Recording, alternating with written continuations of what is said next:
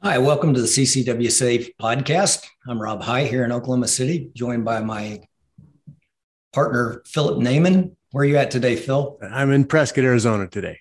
Good to know. We also have a really special guest with us today, Katie Lawson. Katie is a police officer with the Oklahoma City Police Department. I like to claim her as one of my spare daughters. I was the training coordinator in the police academy when Katie was a new hired recruit. So I got to spend about 7 months with her before releasing her on the world. We've discussed so many different things, Phil, from how to train and how to prepare and mindset things. We had Tony Blauer on for a couple of different shows, and we've discussed the mental preparation for some of these things because, as a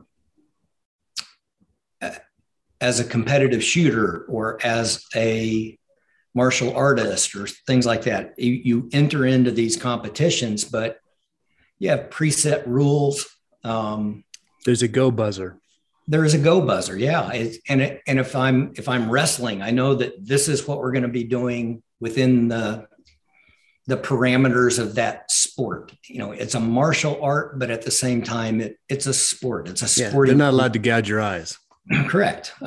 Same way with jiu-jitsu or judo or anything else that you're competing in. I understand the rules that are in that game. Those rules are completely out the window when I'm not prepared for an ambush.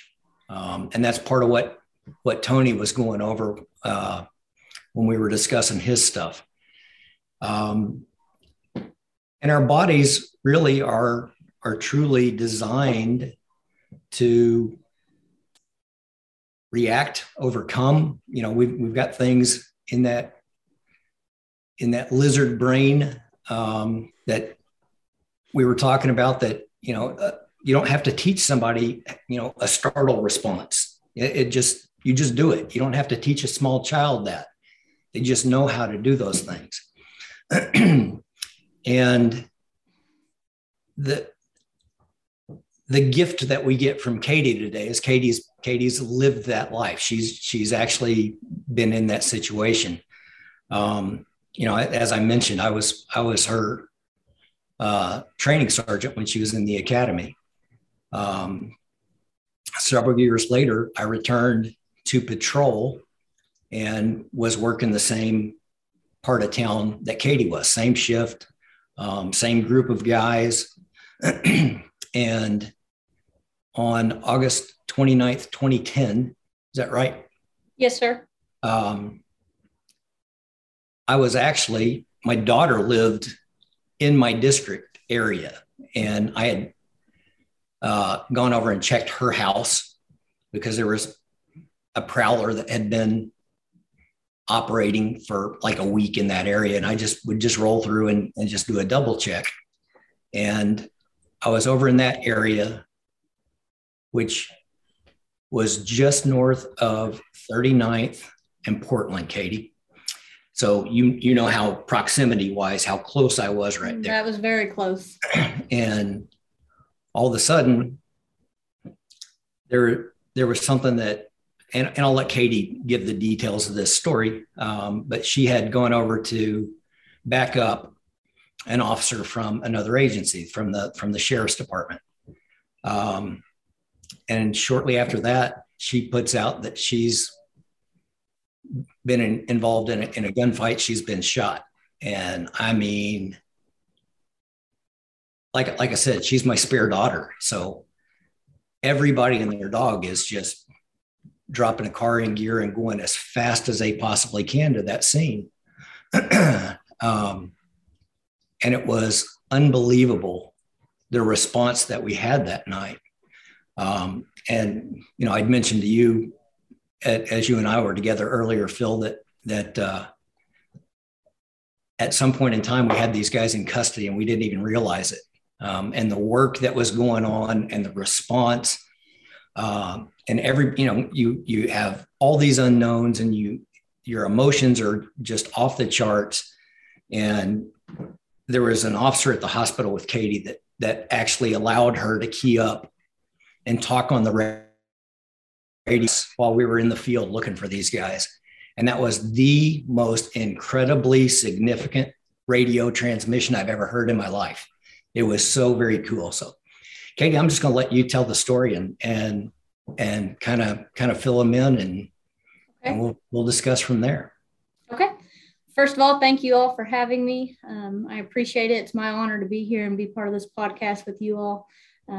Give props to Rob and the training staff, because everything they did for me in the academy and everything they taught me for sure did come into play that night and help save my life. So as I'm going through this, I'll kind of tell you how my training did kick in. So give you all thanks for the preparation you gave me up until this point and beyond, continued training. But so I'll just jump in. If I'm going too slow, you all just let me know and tell me to speed it up. But I'm just going to take you back to that night. A little background history. I started in 2006. That's when I started the police academy. So I am on my 15th year.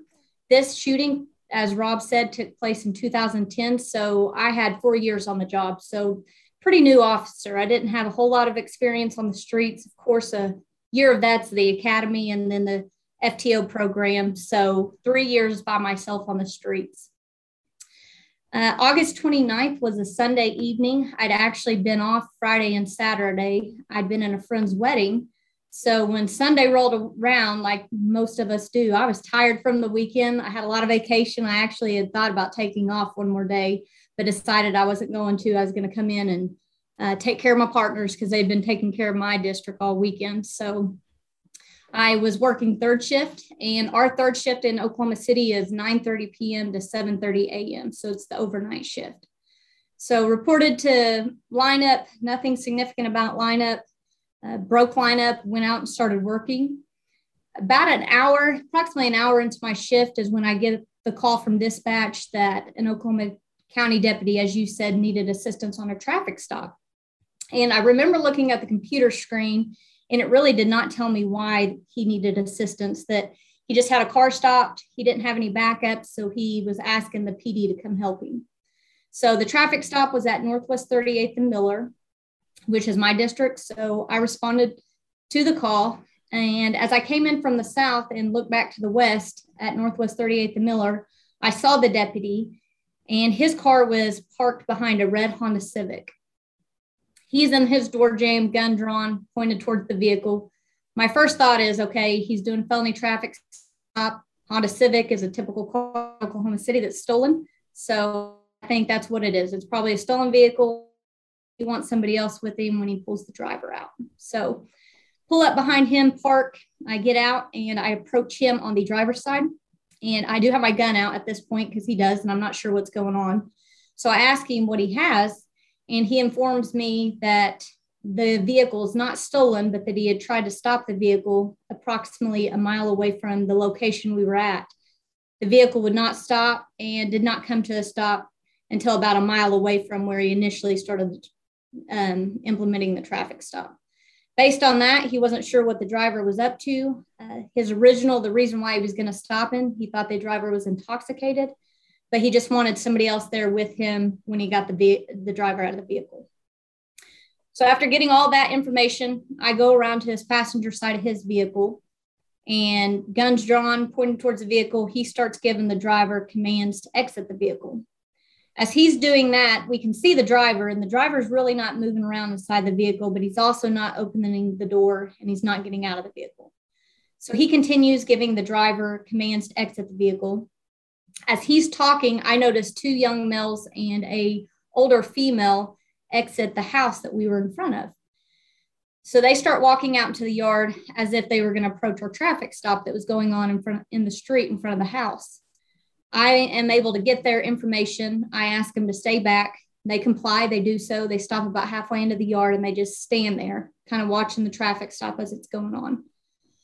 As the deputy continues to give commands to the driver, that's when I noticed the older of the two boys, he starts speaking in Spanish towards the car. As he starts speaking in Spanish towards the car, that's when the driver starts complying. He opens the door, he exits the vehicle. At that point, we realized that he's translating for us. I did not speak Spanish, and the deputy did not speak Spanish either, so none of us could communicate with the driver.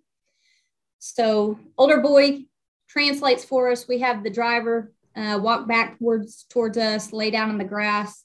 The deputy places handcuffs on him.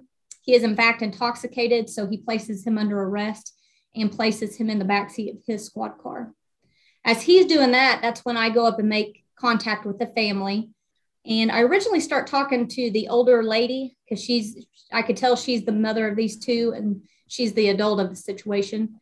And she starts speaking broken English back to me. I can tell that she really does not understand what I'm saying to her. So from there on, I start talking to the two boys. They spoke both English and Spanish. And they informed me that the driver of the vehicle was their father, that he lived at the house. So evidently he was trying to make it back home. But that was their father. And they wondered what was going to happen to him. And the mother's asking them, I can tell, questions, and they're translating for her to me. They ask what we're going to do with him if he's under arrest. So I informed them that, yes, he's under arrest. He's going to be going to the Oklahoma County Jail, and he's going to be booked in there, and that they could call down later and kind of see, when they could get him out and things like that. So they were very compliant, very polite. They provided us all the information we needed for their father because their father spoke no English at all. So they gave us his name, date of birth, address, just things you need for a regular booking. Kind of the attitude I gained from them was this was no shock to them. They were used to their father being in trouble, and the fact that he was going to jail was not a surprise to them. So the deputy, he takes all the information I give him that I collected about the driver of the vehicle. He goes and checks him through Oklahoma County system, and he cannot really find anything in his system on the driver. So he comes back to me in the yard and asks if I would check him through the Oklahoma City Police Department system. So I inform him I will. And so I take the information, and at that point, I stopped contact with the family, and I never had any more contact with the family. I go back and sit in my vehicle. As I'm getting in my vehicle, the record driver's pulling up. He's going to get the car ready to tow, and he's talking with the deputy. Call crime information, find out he has no driver's license, find out he has no warrants. And then I also look in our Varuna system, which is the database for Oklahoma City Police Department, to see if he's had any contact with Oklahoma City Police. Looking there, he had a couple of domestic related issues with police department, and then also he had been arrested on a DUI previously. So write all the pertinent information that the deputy is going to need down, and he comes back to my car. I give it to him, and he tells me that I'm free to leave the scene. So I remember chatting a few more minutes with him, just saying a few more things and then saying goodbye to him because record driver was about done with what he was doing, and I knew that he was about to leave. So at that point, I felt like it was safe to leave. He was about to leave himself. So I prepare, I get ready, I back up and reverse, and then I start heading northbound on Miller away from the scene. So as I'm doing this, we back then, as you know, we had to write down all of our activity on a handwritten form. So I remember as I'm going down Miller thinking, okay, at some point I need to pull over. I need to write down this information, the traffic stop I just did. And I'm also kind of in my mind going through the night. I was kind of tired. So I remember thinking I want to be busy. So I'm either going to go do some traffic stops or Northwest 39th and Penn area. That was known for crack back then. So I thought, well, maybe I'll go and make contact. So really just kind of playing out my night as I was driving. So I was really just creeping down Miller. So as I'm creeping down Miller, there's a business, as I'm approaching 39th, there's a business on the southwest corner of Northwest 39th and Miller. And behind that business is a parking lot. And the two houses on Northwest 38th, the first two houses, their backyard backed up to that parking lot.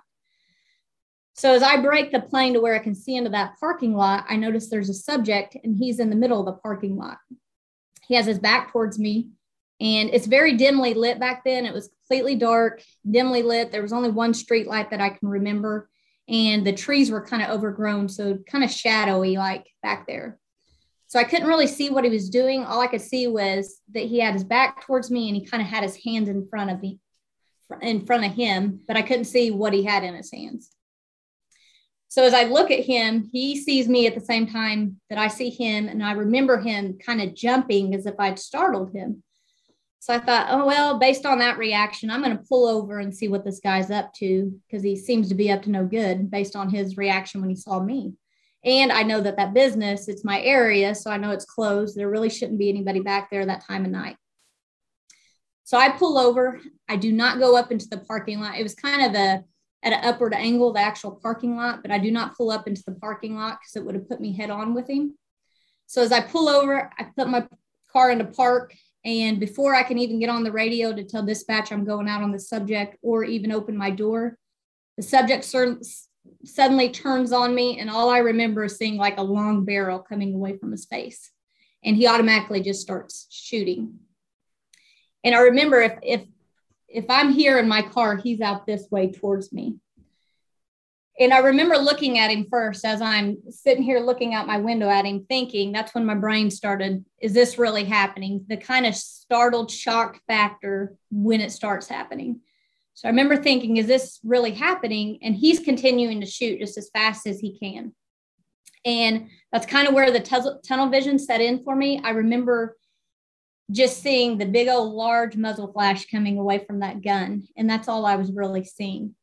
Remember hearing the first couple shots of his go off, and then the sound actually went away as well. So got that auditory exclusion as well.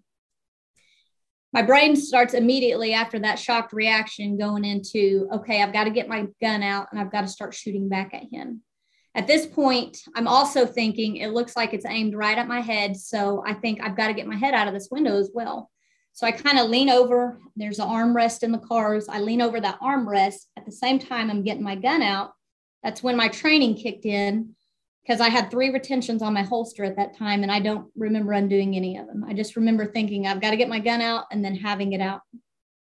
As I'm getting my gun out, though, he's at this point starting to advance on me. He's walking and just shooting as fast as he can. At that point, I get my gun out, stick it out the window. I start shooting back at him. As soon as I start shooting back at him, he takes off running down the fence line. There was a big stockade fence. He starts running down that fence line and then disappears into that second backyard.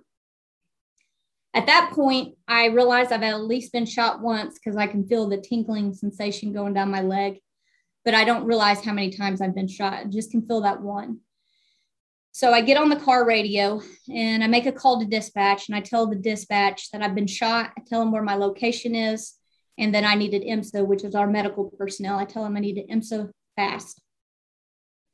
Unbeknownst to me, that radio call never went out. Either a bullet struck my radio, or there was another officer in the area who heard the gunfire and he got on the radio, and he may have got through before I was able to get on the radio and get my radio traffic out. So after I make the radio call inside the car, my next thought was, okay, I'm going to get out and I'm going to take off running after this guy.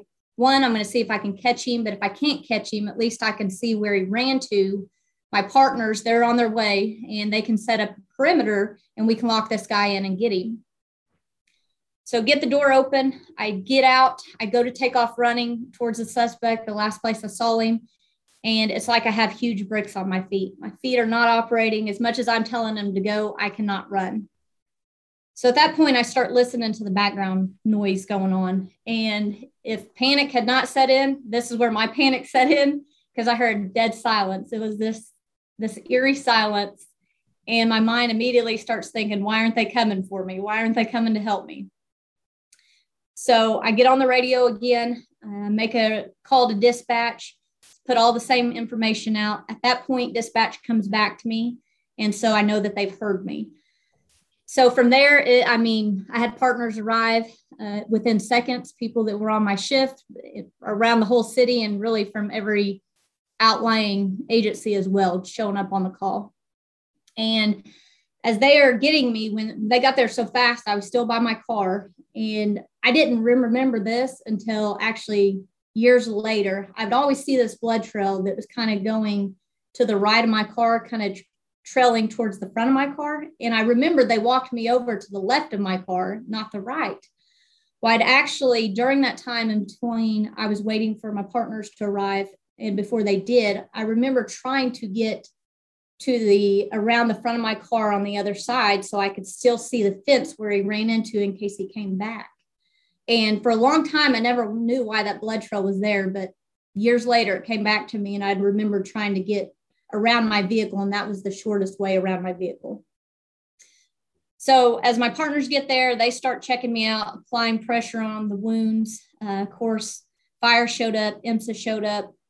And as they're checking me, applying pressure, getting me bandaged up, I remember one of my lieutenants asking me, Katie, can you give us a description of the suspect? And to be honest, I could not. I felt horrible because I did not really have a good description of the suspect. I knew that he was tall, he was thinner, and he was wearing dark clothing. But other than that, I could not really give anything to the officers out there anymore to go by. So they get me loaded up. They send me to the hospital. When I get to the hospital, that's when I learned how many times I'd been shot. They advised that I'd been shot 6 times.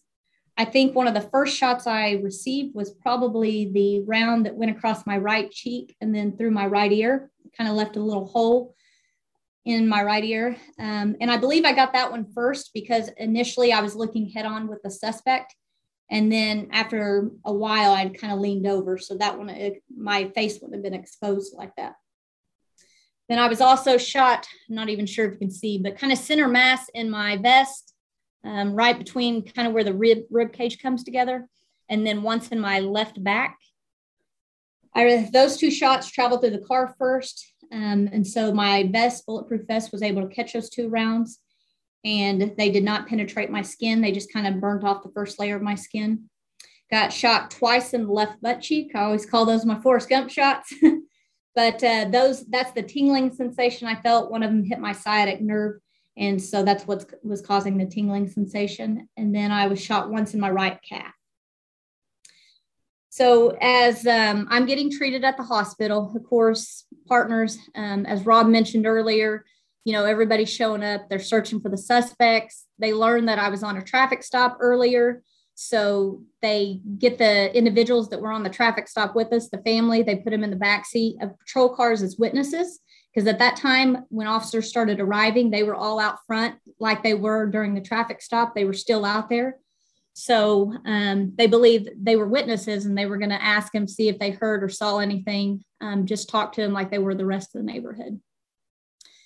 As the time went on, as they were talking to citizens and neighbors that were next door to the house that the traffic stop was going on, they talked to one of the citizens, and he said that when he heard the shots being fired, he could tell it was at the back of his property. So he went and looked out the window of the back of his property, and he saw a subject running through the backyard of 2705, which that was the house the traffic stop was taking place. He saw a subject run through that backyard and run inside the back door. So at that point, they thought, well, maybe the suspect ran in that house and he's hiding in there while the family was out in the front yard. So they get some members of the TAC team together. They go in to clear the house. As they do, they find a magazine to a AR-15 rifle. So at that point, they realized that the people that they had as witness may not be witnesses, that they may be suspects to this crime. So they take him down to headquarters. They take him to homicide unit, which homicide is the ones who do all of our officer-involved shooting investigations. So they take the 2 boys, put them in interview rooms, leave them there for a while with audio and video recording. And as they left them there for a while, they start speaking in Spanish back and forth to one another. One of our homicide detectives, he is fluent in Spanish, so he starts listening to the things they're saying. And one of them's telling the other, hey, did you wash your hands? Did you wash your hands? So you see one of them wiping his hands on the walls. And then he also says, don't talk to police. So come down to it, and I'll make the rest of this kind of speeded up, but in the course of the investigation and actually, Katie, I think what we'd like to do is okay, we'll run this through as the incident, and then we'll do another session with you going on about reaction and ambush and stuff. So I mean, this is great. So please keep going. Okay. Do you want me to continue on with the investigation? Yep. Okay. So during the course of the investigation and later, it was determined actually what happened. And kind of to back up, all three, the two boys and the mother, all pled not guilty. They were all arrested, I'm sorry, and were charged with the same crime, shooting with intent to kill. And those arrests came due to citizens talking to citizens. And one of the citizens that lived nearby, he actually came outside during the traffic stop, and he heard the family saying, "How are we going to get him out? How are we going to get him out?" And they were speaking in Spanish. And this is why the deputy and I were away from the away from the traffic stop. And he just assumed that they meant, how are we going to get him out of the Oklahoma County Jail? So what in fact they meant, their dad was an illegal immigrant, and he had already been deported from the U.S. before. So they knew that the probability, if he went to the Oklahoma County Jail, he was probably going to be deported again. So, and this came out again through the investigation, but also the FBI did an interview with the suspect and myself, because they were doing a study on ambushes. And the suspect kind of told them what his thought process was. So as I'm telling this, know that this was not all determined that night or within a couple of weeks, but it actually took several years before the actual determination of what the thought process of the suspect was. But as they were out there, they decided they were going to get the dad out of the car. So the two boys go inside, mom stays outside, and the older boy retrieves an AR-15 from inside the house. The younger boy stays in the house. The older boy takes the AR-15 and exits the back of the house, goes into the parking lot where I saw him. He's preparing the gun, getting it ready. And based on his words to the FBI later down the road, his intentions were he was going to sneak around the back of the house and ambush the deputy and I at the front of the house. He was going to surprise us. And in his own words, he was going to kill both of us, get his dad out of the vehicle, and so that he didn't get deported. So I don't think he really had a plan after that part, but that was his plan initially. So as he is getting his gun ready in the parking lot, he did not expect to see me. So when he did, that was the startled reaction he received. And he automatically just turned and started firing on me once he saw me. So he was able to get 26 rounds off. Before I could get my gun out, I was able to get 11 rounds off of him. A few of my rounds tracked him down the fence, but never caught up to him. They did not hit him. So once I started shooting back, that's when he took off running, went back into his house. That the citizen was correct. He did see somebody run in the back of that house, which was him. His little brother was inside the house. They went to a bedroom, moved a bed, pulled some carpet up, pulled the boards up, hid the gun under the house, covered it all back up, changed. The shooter actually changed clothes, tops anyway, and then went back out into the front yard to act like he didn't know what was going on. So, and based on kind of what the citizens saw and the things that they heard, they also did charge the mother with the crime, because the same citizen that heard them talking actually said that he saw the mom as the shooting was going on. He saw the mom approach the car, and it looked as if she was trying to lift the handle of the back of the car to get her husband out, and then kind of faded back towards the house. So that's kind of the basis of the shooting. I can go into more if you want, as far as the aftermath of me in the hospital and kind of what that looked like. Yeah, I mean, and obviously you're shot. Your training kicks over. Obviously, Rob's done a good job. Got your gun out, and the guy runs away. Rob, how many times does that happen? Criminal comes up and it's all big and bad, and they get one round in their direction. They run like a coward, I guess would be the word. Yeah, it happens. It's crazy. It's one of those that your perspective on everything changes when you've been on the wrong end of a bullet coming your way. Yeah, I don't doubt that. It's life altering. And I can't even imagine being in Katie's shoes and actually getting hit. Or 26 high powered rounds, and like you said, Katie, you've got a vest on, and that's great for like level 3, right? But you've got a high powered rifle at 30, 40 yards. Thank God that car door was there. And yes, and that was it. Because it came through the car door first, it slowed it down enough for my vest to catch it. Because I was not wearing a vest that would have caught a 223. Yeah, nobody wears hard plates. So yeah, No. that's a lot of things aligned to have you here speaking with us, and we're very good. There's training, there's providence. Thank God for where you are and how you are. Rob, what I think would be a great combo on this is if we talk to her about the actual ambush, maybe in our next segment. We'll pick it up after that. And right, I hate to leave you in the hospital right now. That's all right. But as you said, you had hundreds of visitors there, so you weren't alone.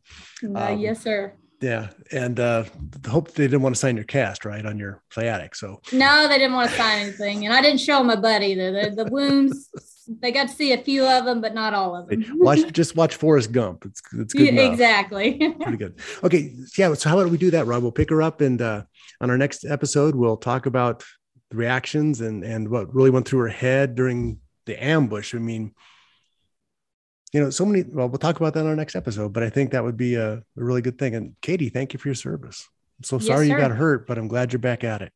Hey, the good Lord saved me, and I'm here and physically able to do the things I did before. So you're here for a purpose. That's a beautiful thing. Thank you, sir. Well, thank you guys so much for joining us today. Tune in for this next one. We'll finish up with Katie's story. And as always, we always welcome all your questions and comments and suggestions. You can get me directly at rob@ccwsafe.com or just rob@ccwsafe.